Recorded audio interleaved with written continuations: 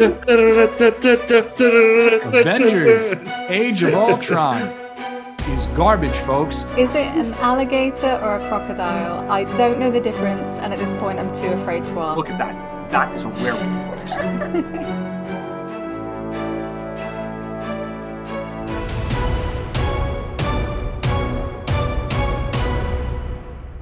What is up, everyone? Welcome back to another episode of Den of Geek Presents Marvel Stand-Em Live, where each week we give you the deepest possible dives on all the goings-on in the MCU, Marvel Comics, and beyond. And this week, we've got a pretty momentous episode of Ms. Marvel to get to, so I'm going to get right to it. But first and foremost, with me for all time and always, we have Den of Geek News and Features Editor Kirsten Howard and Den of Geek TV Editor Alec Bajalin. And once again, we have our special guest, the scene-stealing Den of Geek Audience Development Coordinator, Muzna Shahzad. Let's get right into it because a lot happens in this episode and there's a lot of big implications for the wider MCU. Kirsty, why don't you tell us how it went down? Well, in the third episode of Ms. Marvel, we get some much-needed exposition about the history of Kamala's mysterious bangle and why Cameron's mother was so eager to meet her. Najma is the leader of the clandestines, or the Jinn, if you prefer, who were once exiled from their own dimension and are very keen to return, some would say too keen, with Kamala's help, after her great-great-grandmother disappeared in the 1940s and left them high and dry without that powerful bangle to begin their journey home. When Bruno discovers that using the bangle to send the Jinn home would be dangerous, Kamala breaks the news to Najma and the Jinn go on the warpath, attacking Kamala at her brother's wedding and unlocking a vision of a train. Kamala's grandmother, who was also able to see the vision, then demands that Kamala and her mother travel to Karachi immediately. And a lot happens like literally from the opening minute of this episode. So why doesn't everybody just start tell me what your broad impressions of it were, because for me, I wouldn't say this is my favorite episode of the series or anything like that, but it is the one that felt like it had the most place within the MCU itself, you know, and a lot of that has to do with that opening scene. But then as the episode unfolds, we get a better sense of what Kamala's powers mean for the MCU, her place within the wider MCU. So I think there's a lot happening here. I'm fully invested at this point. Like, I was already invested in the characters. And I think we talked about this last week where it's like, you know what? If this was just like an episodic TV series, that would be great. That would be fine, you know? But now that we're seeing how this fits in with the bigger story of whatever phase 4 and phase 5 of the MCU is going to be, now I'm like fully in. Muzna, what did you think? There were a lot of things in the episode that I liked, but I'm also concerned by a lot of the stuff where we're headed.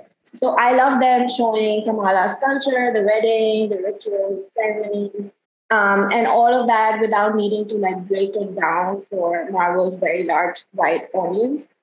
Showing that the show is true for the people it is representing. So they shed some light on the discrimination that Muslims face in the United States. And we finally see Nakia in the element she truly represents. That's a voice to her people. We see this episode delve deeper into colonial rule and highlight how much was taken from our culture. Even if it's just one line, that really meant a lot to me. The dances were amazing. It made me miss like weddings back home. A lot of that was great. But I'm slightly concerned about this Jinn angle that the show is taking. And we can talk more about it when we get into the nitty-gritty of the stuff and when people give like a broad feeling view of this. But yeah, I'm not very happy with where they're heading right now. Kirsty, how about you? Yeah, I thought it was a pretty decent episode. I'm just like you, Mike. I'm totally in it, and you know, there was really not much action happening in the first, 3/4 of this episode, but I certainly didn't feel it. I didn't think it was slow or anything like that. I'm just happy to be around these people. Even these moments of exposition, which are usually quite like, all right, let's get through it, you know. There was this one moment where Kamala's dad comes into Bruno's, like, I guess is it a deli or a grocery store? I don't know what you guys call it over there. But he comes in and he picks up some of the research that Bruno's been doing. And he starts reading it to him. And like that could have been quite dull, just sort of getting through that as just yet another bit of exposition in this episode. But I just love these two so much that I was just quite happily listening to it and enjoying it. I think that speaks to how well the show has created these characters for the screen and how well the actors are playing them. I just find everything about this show delightful, and I find it really hard to be like mean about it because I can't think of anything to be mean about, really. That sounds like my cue. Yeah, you're on, Alec. No, I do like this show. And I feel like I like the same things about it that you guys do, but I just kind of like it a little bit less. And this week is a good example because I really was into how they kind of built this into the Marvel lore a little bit at the beginning, which I know we're going to go in depth on in a moment. But I like tying it into the Marvel lore like that. And I like the characters and I like the specificity of like the Khan's Pakistani American world. It's fantastic. But it's also kind of grafted onto this traditional Marvel storytelling structure that is just getting a bit like old, long in the tooth. Or is that a phrase? Whatever, old. It's getting old for me. And it's not just like kind of getting old for me, but I'm a little frustrated at how like literally old a lot of the characters presented are. Like one thing that was so refreshing about Ms. Marvel from the get-go is how young the characters are and how like fresh and vibrant and funny they are. And it's just like a little annoying and trying my patience that the big bad of the series or the big thing we're going to be focusing on from here on out are, you know, timeless jinns in like old people bodies and like delving into the Khan family history of other old people. There's just too much old people floating around in this series for me for what should be like a really lovely, fun show about young person Kamala Khan and her friends doing young people things and discovering themselves in like this power, which is in there.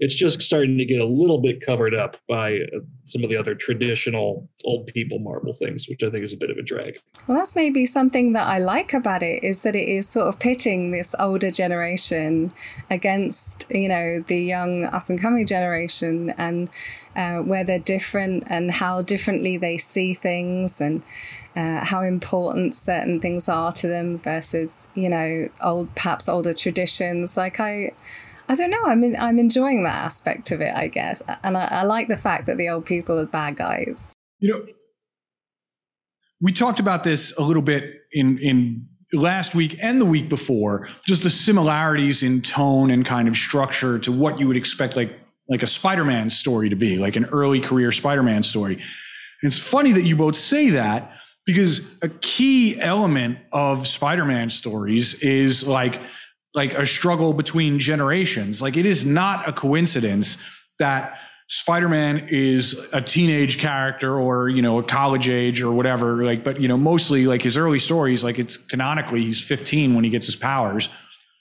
All of his villains are not just older, but like old, you know? So whether it's, you know, it's not necessarily intentional here with Ms. Marvel, but it is just another little parallel between how they're presenting Kamala's heroic journey and the way that we've seen Spider-Man stories play out over the decades. I agree with you both. I also think it is kind of intentional. Like I think they were kind of going for that. And I like what you said, Kirsten. In theory, like I do like presenting sort of a difference in opinion in generations as a theme for the show. Maybe I'm just bummed that it's only 6 episodes. Because it feels like we're getting into that really quickly, like where we could be otherwise if this were a traditional TV series of, I don't know, like 12 episodes or something, we could spend more time getting to know Kamala before we have her as an avatar for all young people in the eternal struggle against the olds. We should talk a little bit, speaking of young people, about the viewership numbers for this, because while the overall numbers are not quite what we normally associate with Marvel stuff, the demographic breakdown is definitely skewing younger. So they're doing something right here. But Kirsty, why don't you elaborate on this a little bit for everybody? So Ms. Marvel is the least watched premiere of all the Disney Plus MCU shows. Sunbird TV reports that only 775,000 households watched Ms. Marvel in the first 5 days of release.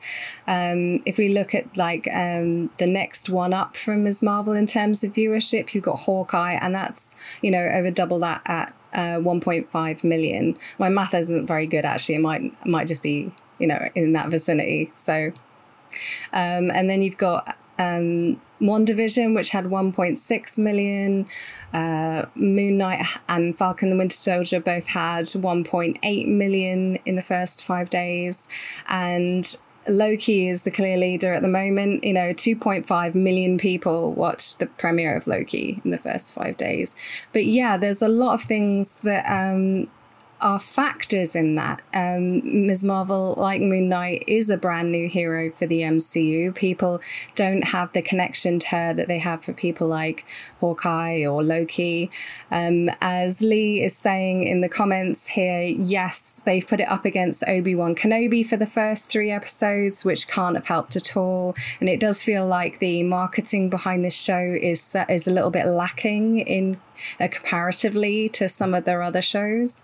Iman Vellani is also completely, basically unknown to people, whereas Oscar Isaac was a big name for Moon Knight, so a lot of people were intrigued with that. There are a lot of factors, but I do think that from what I can tell from my research, younger viewership are tuning into Ms. Marvel than all the other shows, and also it's reaching a more diverse audience, which I think is natural and important. So I don't think it's bad news per se for Ms. Marvel. What I am wondering about is how that affects the audience that goes to see the Marvels later on and perhaps haven't watched this show, maybe didn't watch WandaVision either, and are now being, reintroduced to Carol Danvers alongside Kamala Khan and Monica Rambeau, and just don't have much of a clue who the other two are and how the film will handle that. As we've just seen with Doctor Strange in the Multiverse of Madness, there were a lot of people that hadn't watched WandaVision who were a bit lost in what was happening with Wanda's story. So it will be interesting to see whether there are any changes to the narrative in the Marvels and how they either reintroduce these two or not, as the case may be.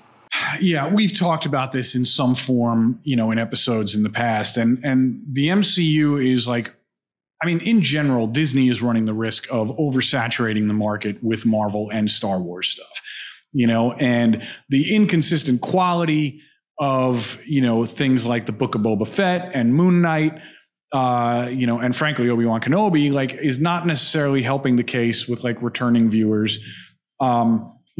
What if turned out to be really good, but it didn't feel like it was a must watch. I don't think anybody kept their Disney Plus subscription going so that they could watch What If.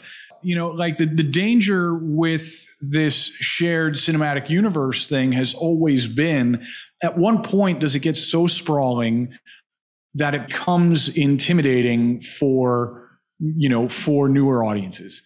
It's the problem that comic books have had for my entire life. It's I want to read comics, but where do I start? I pick up a Spider-Man comic. It's nothing like a Spider-Man story that I would see in the movies. And we're starting to bump up against that a little bit now with the MCU.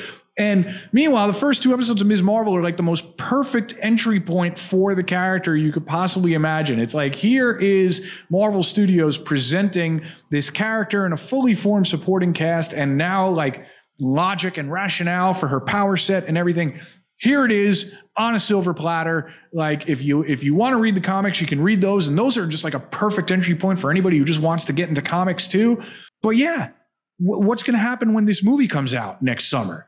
You know, and only 1 million people or less watched the show where one of the 3 most important characters was introduced. It's a weird thing. They're blowing it with the marketing, and it's really bumming me out because this show is terrific.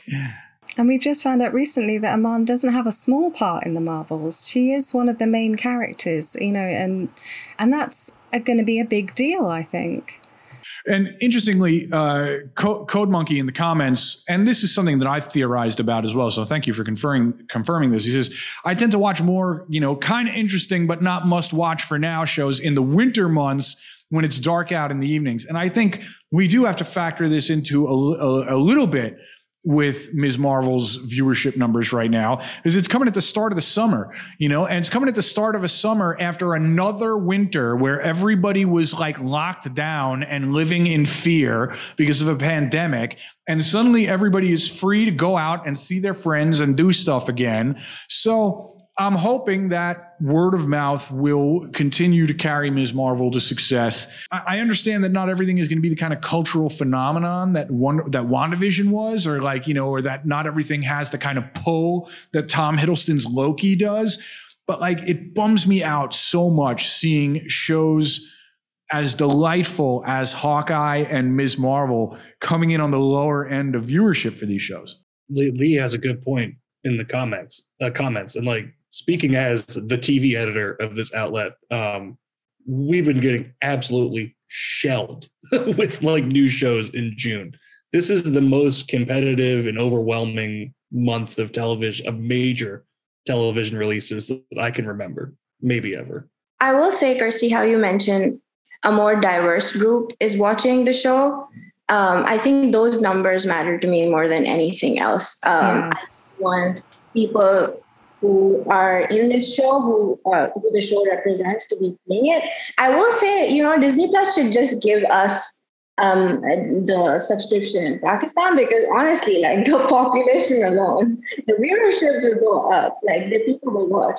And right now they're only doing that on theater. So they're like 2 episodes releasing, and that's like great. But if you've had Disney Plus, like, because it's for a Pakistani audience, they'll be watching it. I honestly don't understand why they had to release it right when Obi-Wan Kenobi was going on, and especially today, because Doctor Strange 2 is coming out.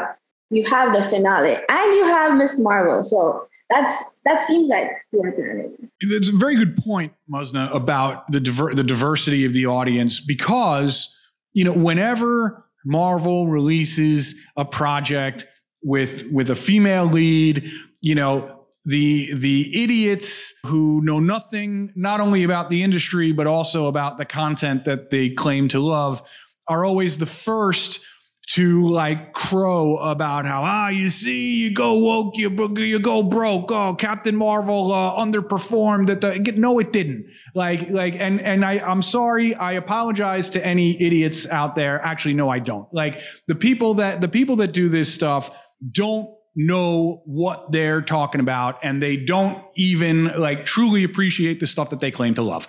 And what Marvel is doing, and what a lot of studios are doing, and what DC is doing very well in the comics right now, whenever they are centering more diverse casts, like they're not doing this for the immediate hit. Like, they are setting themselves up for the future. And the reason for that is, for my entire life, comics and superheroes and sci-fi stories have been targeted directly at and for me. And that's great. Like, and I've enjoyed it. That's terrific. But the thing is, what we've seen in comics for years is readership numbers continue to shrink because people either age out or, you know, like, they age up and they die.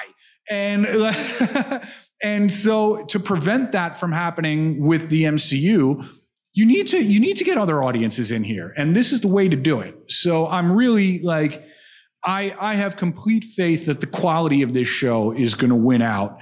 And this is, you know, like, I think this is the way to do it, you know, and it doesn't mean that these other stories that, are meant to appeal to the traditional fan are going to stop getting told. It's not a zero-sum game, so people need to stop thinking like that.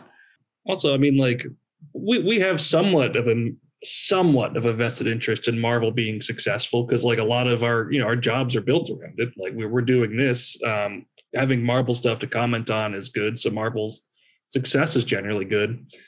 But at the same time, like, who cares? Like, I genuinely don't care how many people, like, how much money Ms. Marvel is or is not making for Marvel. If the goal is to produce, and I know it's not because it's a giant corporation, but if the goal for the people making it is to produce good art that speaks to people they want it to speak to, then that's a success. And I think it's a success on that level. I get wanting to keep an eye on, like, Kevin Feige's bottom line and, like, making sure that he's comfortable and things are going well when you're invested in something as a fan. But at the same time, like, I think priority number one should be to enjoy something or not enjoy something. And then priority number two is to count Kevin Feige's pennies. Lee makes a good point as well in the comments just about how like word of mouth is the thing right now. And the perfect example is Everything Everywhere All at Once. Here's a movie that made a fraction at the box office of what Doctor Strange and the Multiverse of Madness, Kirsty's favorite movie. Like, for those of you listening later, like listening to this later, Kirsty is like barely holding back the urge to reach through the screen and strangle me right now. I thought you were going to say Kirsty is barely holding on to sanity, and I was ready to be like, you know what? Yes. But Everything Everywhere All at Once is the perfect example of something made a fraction of Doctor Strange 2's box office, but people are still talking about that movie. Look how quickly Doctor Strange 2, a movie that I enjoyed, but look how quickly that just like faded from the discourse. People stopped talking about that movie 10 days after it opened. People are still talking about and discovering Everything Everywhere All at Once. So bring it. I'm happy to recommend Ms. Marvel to anybody that is just like looking for good feel-good TV for months to come. They kept talking about Everything Everywhere All at Once because it's great. They stopped talking about Doctor Strange 2 because it's garbage. And history will be on my side, Mike. History's been on your side with Eternals so far, so... Has it? We shall see. Muzna is not thrilled. Marvel stand-em go 1 week without mentioning Eternals challenge. You just can't stop talking about her, can you? You just can't stop talking about Eternals. You're obsessed with her.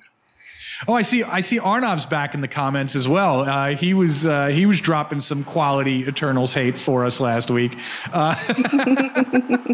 It's like we said the magic word and you arrived. Good to see you again. Thanks for tuning in. Anyway, I feel like we've taken the show way off course. Let's talk about the opening scene of this week. Folks, we're talking spoilers, by the way. So if you haven't watched this week's Ms. Marvel and you don't want to be spoiled, now's your chance.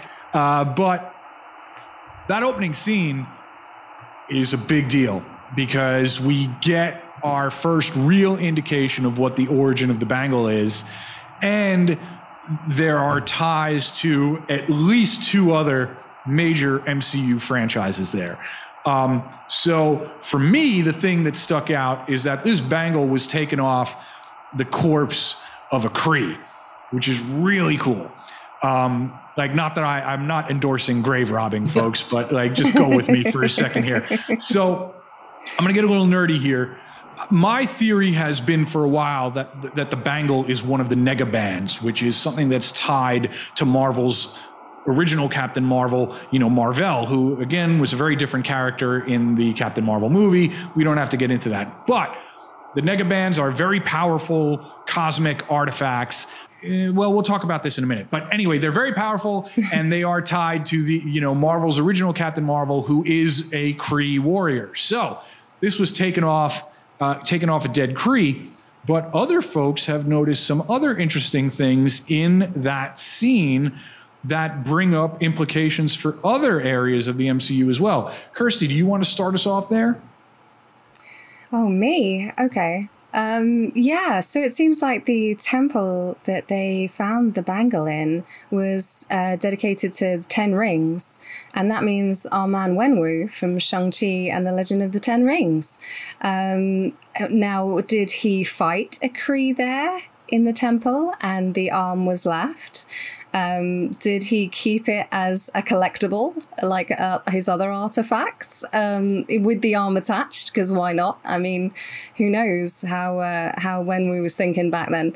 But yeah, so it's interesting. I wasn't expecting to get a Shang-Chi connection here, and I'm wondering whether this is heading towards not just perhaps Captain Marvel showing up in the show later on now, but maybe Wong, maybe Katie, maybe Shang-Chi. There could be there's actually quite a lot of cameos to pick from now outside of, Brie Larson. So that's interesting. But it has implications for the MCU, I think. And we've been talking a lot about the MCU's wristwear recently. The MCU's Phase 4 is obsessed with wristwear. It's not just like Hawkeye's wife's watch, Doctor Strange's watch, the broken watch, the Unimind that the Eternals had. Yeah, we're talking Eternals again. Yeah, come at me. And then you've got the Ten Rings and now the bangle, or one missing. So yeah, there's just a lot going on here, but I'm interested to see how it plays out and how it's connected to the Jinn and the Kree and how they've come together and where Wenwu fits in, really. Mosna, if I remember correctly, you had pretty strong feelings about how you wanted the origins of Kamala's powers to be treated. So what do these developments mean for you? When I saw that Kree hand, my whole instinct was like, oh, Inhuman, right? That we were correct, and that's where we're heading. And then they're just like, no, he's a Jinn, which is like, I don't understand why Marvel refuses to listen here, because Jinn as a concept in Islam, they play a really big part, but they're also very complicated because there's so many misconceptions. I just want to really go over what they are just very quickly. So Quran has a whole chapter dedicated to jinns. They're creations of God. They're made of fire. And just like humans, they also have free will. That's what sets them apart from animals and angels. And they can't be seen by humans. So we like to think of them as existing in a parallel world. They're living amongst us, not disturbing us, just living their own lives like we are. So that's the whole thing. There are, of course, bad seeds in jinns, like in humans, that kind of take you astray or possess you in some rare cases. The devil himself is also a jinn. All of this is like a huge part in the Quran, in the religion, and every household in Pakistan would have like one story or one ghostly thing about jinn, like something happened, right? Now, my problem with having jinn here is you take that word, and Hollywood has taken that one cultural thing that they know about us, like one folklore or mythical creature that they know, and they've kind of squeezed it into their stories. So you have jinns portrayed in a completely different way than who they are. They're not demons. They're not wish-granting genies in a lamp. And they're definitely not some evil being feeding on you while you hallucinate. And I'm very concerned about how they're going to deal with this concept. I know jinns are also a part of the MC in the Marvel comics, but just like stating that, I know that's gonna hurt like a lot of Muslims there, because everyone has a different story, everyone has a different concept of jinns, and I don't want them to make it into, like when I was talking about exoticizing the whole religion and faith, I don't want that happening. That's why I was just like, you're treading a very thin line here. It's like, there is a very thin line between appropriate culture representation and disrespecting. And I'm just very worried about that here. Do you think they're coming down on the wrong side of it already, or is it too early to tell? It is too early to tell. They have just introduced it right now. They threw the word there. You know, like the first episode when the dad has some problems with Zuzu. Oh, tell Bruno this Zuzu is possessed by Jinn. That line alone was cringy enough for me. Like I was just like, no, you don't need, it felt very like forceful, like inserted there. And, you know, there's just one thing that Muslims would think about, like that'd be jinn. Like that's all we talk about apparently. But like, so even that was cringy, and you making that into like a whole concept. I don't know if that's what they're doing. Maybe this is all like a lie. And in the end, it's actually Inhumans, which I'm really, really hoping for. But like, yeah, maybe they handle it really well, because the big part of Hollywood, like kind of dealing with Jinn's Warong was because white writers were behind all of this. And now you have a team of like people of color, you have Pakistanis, you have Muslims. So I'm hoping that at least they realize that this is like a big win that they're hitting. So they have to be, because this is religion, they have to like make sure that they're doing this right and not disrespecting anything. Alec, I feel like we've left you out of this discussion about the momentous opening scene, and I apologize. Oh, I don't care. I'm barely paying attention. Oh my God. I'm pretty bored. No. The visual settings on my laptop must be like pretty dark, because I didn't realize it was a Kree arm. I was like, oh wow, that is quite the corpse. I thought it was just like a recently dead, like blue human being. So yeah, you guys talking about this Kree arm. Like, what are you talking about? The timing is interesting, because wasn't it just like yesterday or the day before that Kevin Feige mentioned that, like, you know, they do have a big plan for the next Infinity Saga. And it feels like Shang-Chi came out like 40 years ago and like everybody's forgotten about it. But I felt like Shang-Chi, the post-credit scene, like pretty clearly set up kind of the direction that this whole saga would be going in, and that it would be like maybe like the cosmic origin of this 10 Rings artifact on Earth, and like how that kind of sets up all these other important relics. Like we have the bangle, we have the 10 Rings, like you said, Kirsty. So I'm a little surprised at actually how neatly Ms. Marvel fits into the loose outline of what appears to be the next quote unquote Infinity Saga. Yes. And it would make sense, because let's face it, like Carol Danvers has to be an important part of, you know, the MCU going forward. And considering how closely they're tying Kamala to Carol, then like kind of where one goes, the other has to go. And this is where I stopped myself with the negabands before, because this is just like pure fan theory nonsense right now.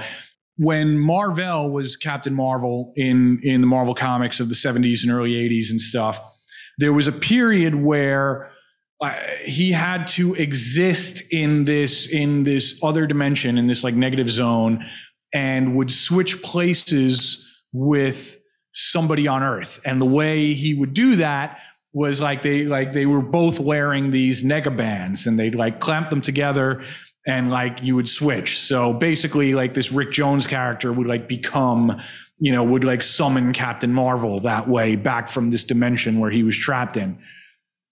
Obviously, they're not going that route as a broad gimmick for Kamala or Carol, right? But I wouldn't be surprised if at some point in the Marvels, something happens to Carol where she has to be placed in some kind of like stasis dimension or whatever. And it ends up being Kamala who has to use the negabands to bring her back. You know, I feel like if these things are definitely the negabands, and I think it is, there's no way the MCU doesn't find some way to just like nod to that piece of history. You know, it's not going to be the main thing by any means. You know, I mean, like that was the key gimmick of the Captain Marvel character for years. You know, it's not going to be like that. But the MCU is very good about just like taking little pieces of their comic book history, stuff that feels a little silly and outdated, like this concept, and just giving it a little bit of a spin, letting the comic book fans know that like, yes, Here, like, we acknowledge that this is a thing, and now we're moving on and telling our story. And I don't know, just a theory. I'll stop now. I mean, I've had about 8 wild theories since I saw that Kree arm this morning, Mike. You're not alone. I was like, maybe they're not Jinn, maybe they're Skrulls, because that makes sense. And and then like an hour later, I'm like, no, that doesn't make any sense at all. I don't know what I'm thinking right now. I need to see these last 3 episodes quite badly. I mean, I guess the simplest explanation, and Muzna, I imagine this is the one that might satisfy you the most, is just that they're lying, right? Yeah, I'm going with that. Like, till they actually say that, no, it's actually there are Jinn, I'm going to go with their Inhuman. It just makes more sense to me.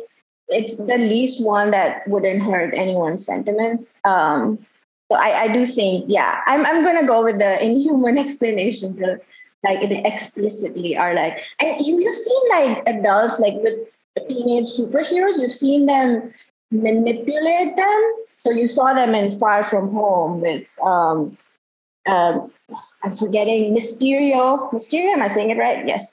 He was manipulating Spider-Man all along. So I see that happening to Kamala. Like, why not? So maybe they're lying and they're not just like telling them what it is. And they did say that they never saw Aisha ever again after that. And I do think that's a big lie. I do think they saw her again. They definitely found her. And probably a fight took place. So they're keeping things from her. And I think this could be a lie as well. You know, there is a potential answer in the pages of the comics. I mean, they tell us like who they are to some degree, and it's this clandestine, right? And there have been, like, that is a thing in Marvel Comics that I have never read anything. Not one. Like, Clandestine was a late 80s Marvel series. The brilliant Alan Davis is one of the creators, and never read so much as a panel of a story featuring any member of the Clandestine. Haven't had time to go and do my homework before this episode. So, like, maybe the answer is staring us right in the face from the pages of the comics. Like, we just have to unpack it and figure out how they're MCUing it. Because, you know, last week we were dancing around Cameron because of, you know, the Lisa asking me if I'm even a Marvel fan. Look, even I get stumped sometimes, kid. It happens. We were dancing around Cameron because, you know, I didn't want to spoil where they were taking him. Because in the comics, he's an Inhuman, like, you know, like Kamala, he was like a recently converted Inhuman, but he was not a good guy. Like, he was very much drinking like the Kool-Aid of, you know, these bad Inhumans who were trying to do stuff. Whereas here they've taken him in completely the other direction. So I think it's fair to say, like, I think it's fair to talk about his arc here. So there's definitely something else at work. But even if you look to the comics, it's not necessarily going to give you the answers that you're looking for. I will say I don't trust Kamran still. Really? Like, no. I feel like there's something. The comics kind of ruined his character for me. Like, I saw him in the show and I'm just like, you're going to betray her trust. You are definitely doing that. And I still don't trust him. Like, the scene where he takes her and his mother is sitting on the back seat. There's that kind of transition to the comics where he kind of picks her up and takes her to Lineage, who's the big baggy Inhuman villain.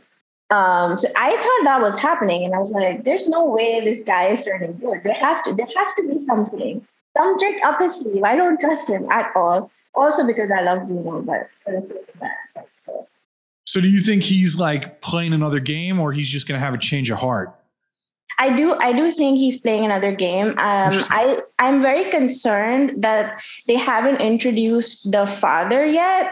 They've all gone. I'm assuming they've been taken somewhere, like not prison, but maybe like superhuman jail or something. And I'm assuming that the dad's going to arrive and he's going to have some kind of change of heart. Or like, children get manipulated all the time. I'm pretty sure there's an arc here. They're not going to have 2 good guys in Kamala's life. That's a lot. Like, that's like a proper love triangle. I do think that there's something at play here. Any other theories? No, I liked Bruno's line of I don't know how to help a bunch of ghosts and their average looking son. That was the best line of the series so far. It kind of reminded me of that Thor line in Endgame where Chris Pratt is like, when he's talking about Chris Hemsworth, like Thor, to Spider-Man and Iron Man, he's just like, oh yeah, not good looking at all. And you see Peter Parker like, that doesn't sound right. Like, it just reminds me of that. On a far less heavy note, like, we should talk about the wedding that Clandestine ruined. Just, to me, it's just an example of honestly, the primary reason I'm watching this show at this point, which is just to watch a bunch of characters who I really like interact. You know, like, that wedding looked like a blast, you know, like that wedding looked like a good time. But I'm just amazed. Like, here we are 3 episodes into this show, and I'm more invested in like any given one of Kamala's aunties than I was in any main character in Moon Knight after 6 episodes, you know? Like, I would just watch these characters talk, you know, and just in the background, it's, you know, Kamala being, you know, shady and feeling guilty.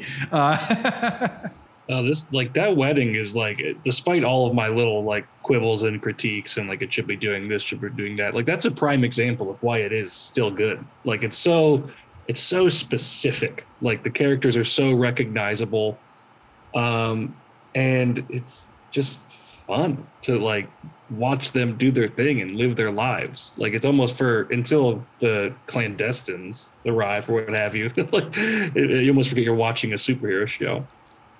They actually showed like because our weddings are like a week long. There's there's a thing happening every day, and just seeing it play out with dance practices and all of that, like having them dance and like even parents like joining in, that was great.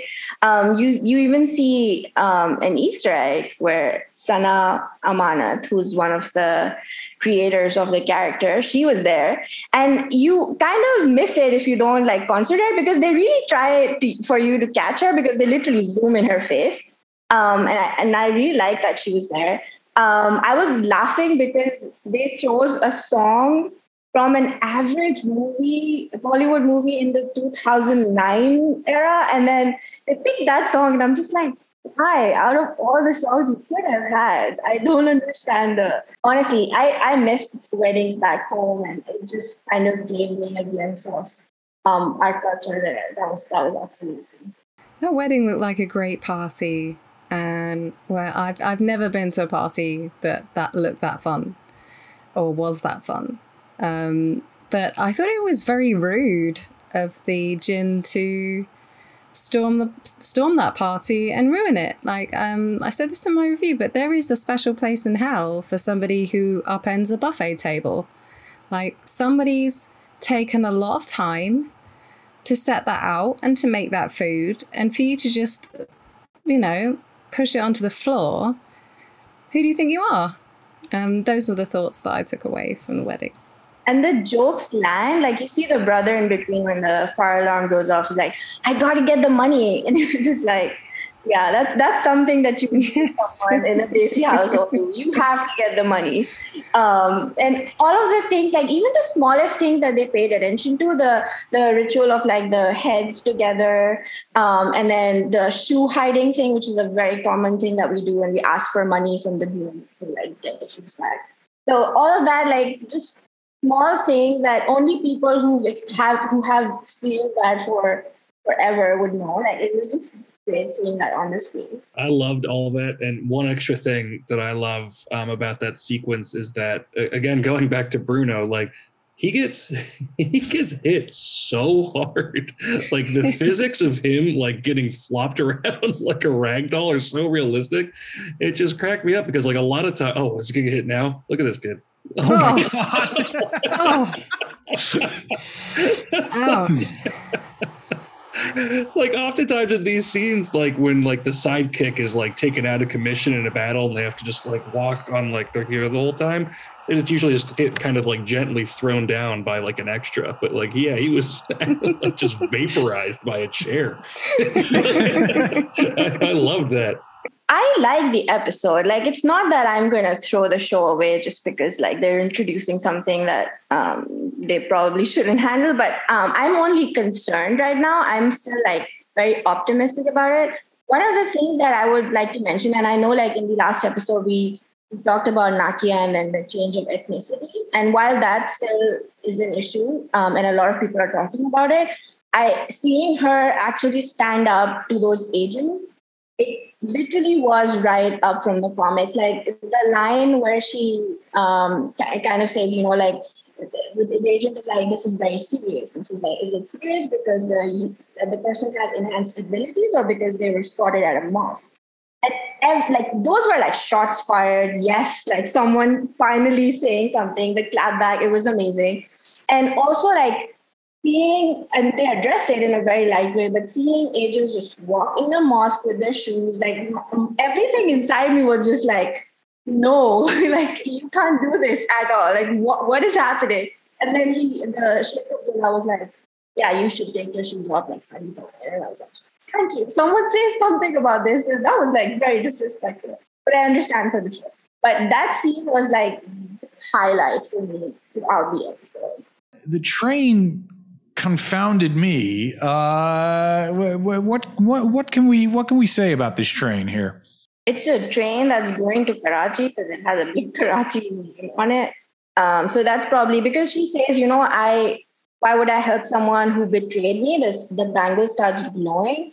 I don't know. Is Aisha trapped in the bangle? I don't understand what is happening because every time they say something about Aisha or kind of allude to her, it starts glowing and she sees a glimpse of that. So maybe Aisha was on that train and then she got lost, or there was some kind of fight when they were fleeing. But I'm excited because they kind of say that she's going to go to Karachi. I don't think they shot any scenes in Karachi, so it's probably going to be like something. I will say, because Homeland, they've kind of scarred me after their representation of how Islamabad is supposed to be. I'm just like, please, someone like know what Karachi is and actually represent it better, like the setting and everything, because they're not a war-torn city. It's a very normal city. So I'm excited about that. The train is probably like a glimpse of her past, and Aisha was probably on it. Yeah, if they go to Karachi, I hope somebody hid all those hideous Hollywood filters that make every single thing east of Manhattan look like a desert. I wonder if, just going back to my dopey Negaband, Marvel theory, what if it's Aisha who has to be like, who we need both bands in order to summon? Like maybe that's how they nod to that piece of Captain Marvel history. I don't know. I'm invested in the mysteries of this show. I'm invested in the characters. I understand Muzna's very valid concerns. We're at the halfway point, folks. I feel like next week is going to be a big tell for what's coming in the world of Ms. Marvel. But that is it for this week's Marvel Stand-Em. We will be back next week with more from the entirety of the MCU, but especially our favorite corner of Jersey City right now.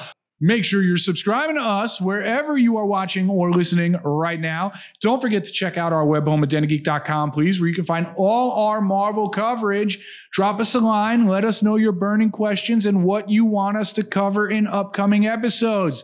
We're at Marvel Stand-Em on Twitter and Instagram.